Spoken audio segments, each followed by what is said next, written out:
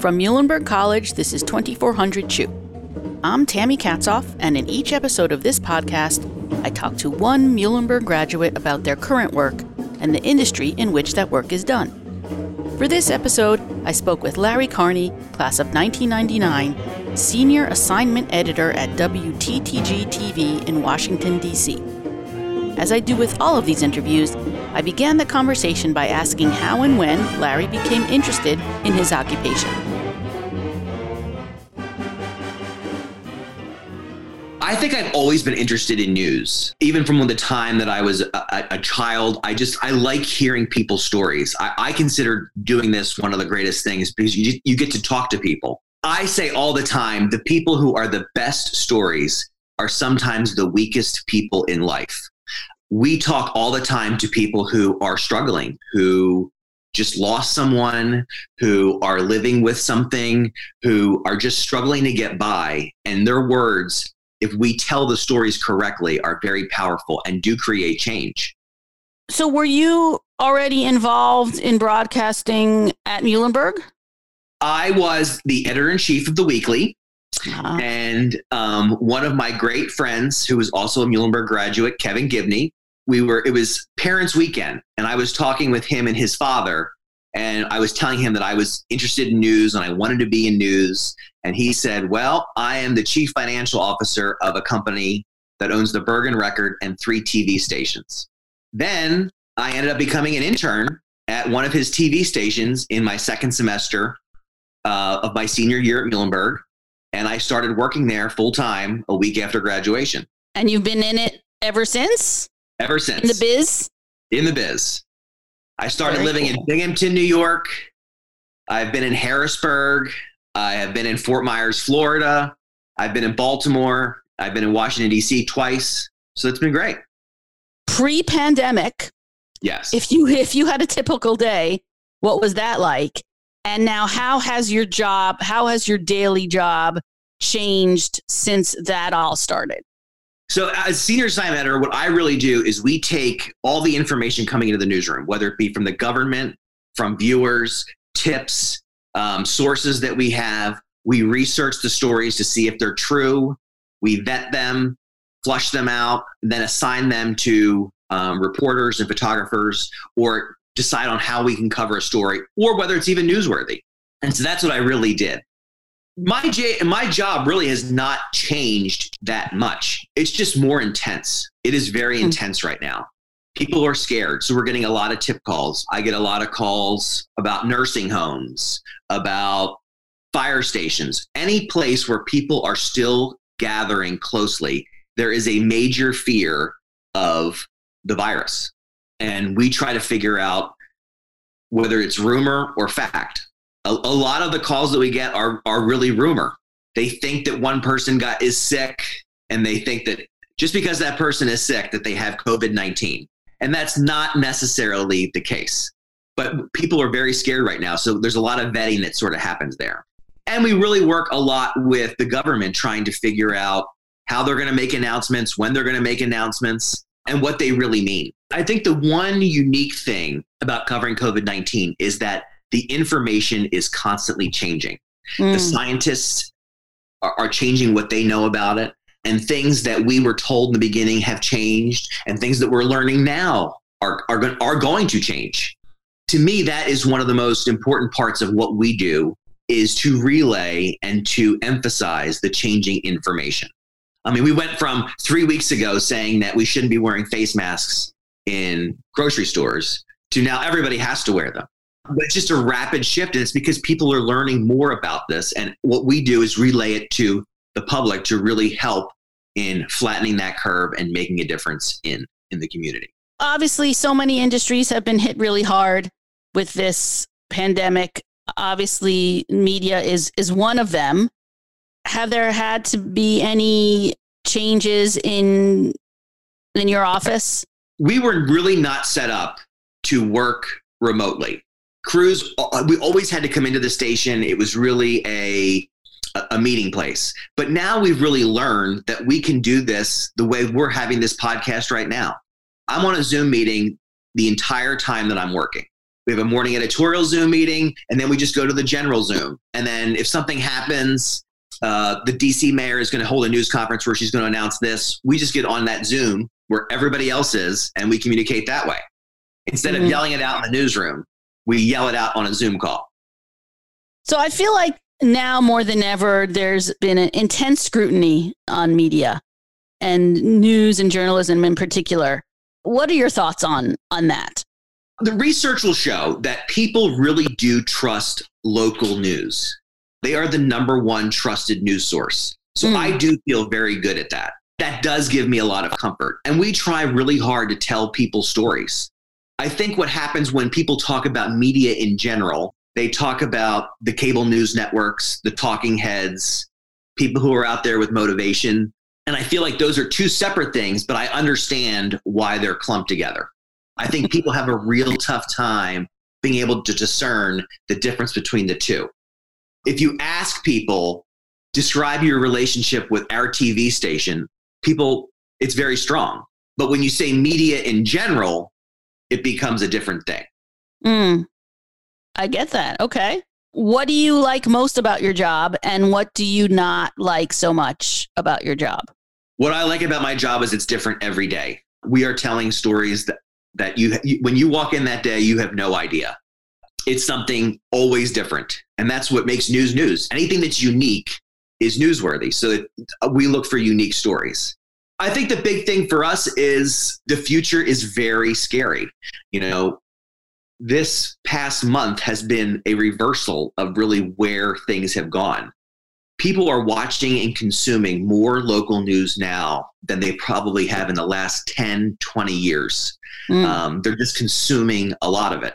But the trend for a long time was a downward one. People were not consuming local news as much, and the business was really struggling. Jobs were being lost. So I think that those are the two things that we're sort of juggling at the same time. Putting pandemic aside, what big changes have you seen in your experience since you started? And what big changes do you foresee in the future?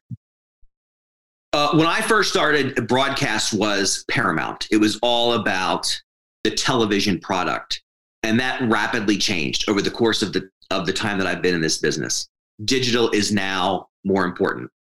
It doesn't matter if there's a newscast on air, you can still be breaking stories, creating a relationship.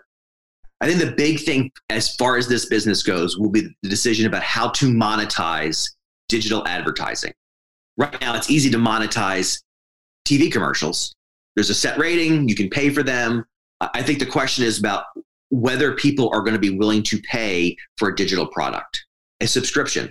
The New York Times is very successful at doing it. But really outside of the New York Times, everybody else is struggling with it.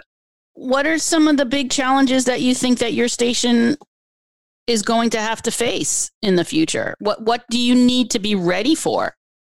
I mean, I think that what we really try to do is stay into the conversation. Our leadership always asks, when we see a story, what is the viewer saying at home? What does the viewer want to know? If you can answer the questions that people at home are asking when they see something that doesn't quite make sense, if you're answering those questions, then I think you're really relevant. You stay relevant. You really have to get the viewers and the people that you serve something that they're not getting anywhere else, that they're not getting on social media. There are questions about whether how much breaking news really is relevant now. A car fire, a house fire, what does that actually mean to your life? It means something if you live next door, but it doesn't mean much if you live 3 miles away. We really try to focus on the stories that people are talking about. So you're dealing with a lot of intense emotional subject matter on your job.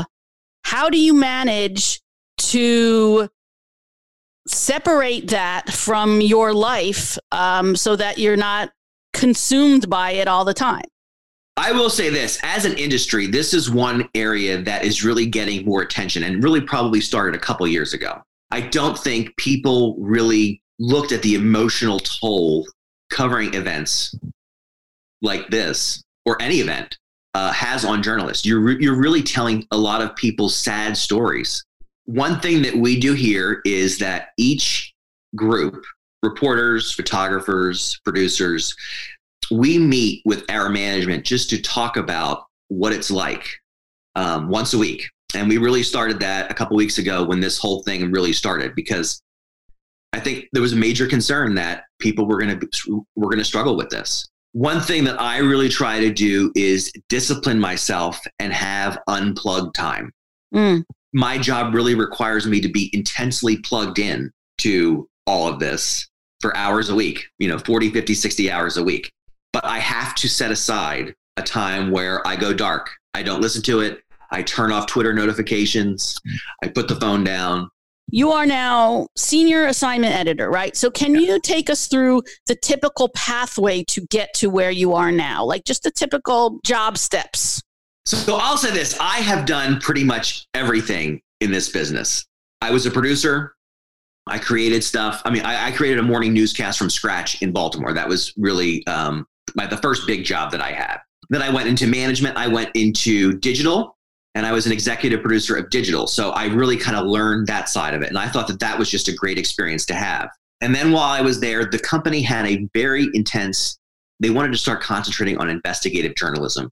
They felt like investigating was where we were going to make a difference. And there's still a lot of that happens today. So I led an investigative unit.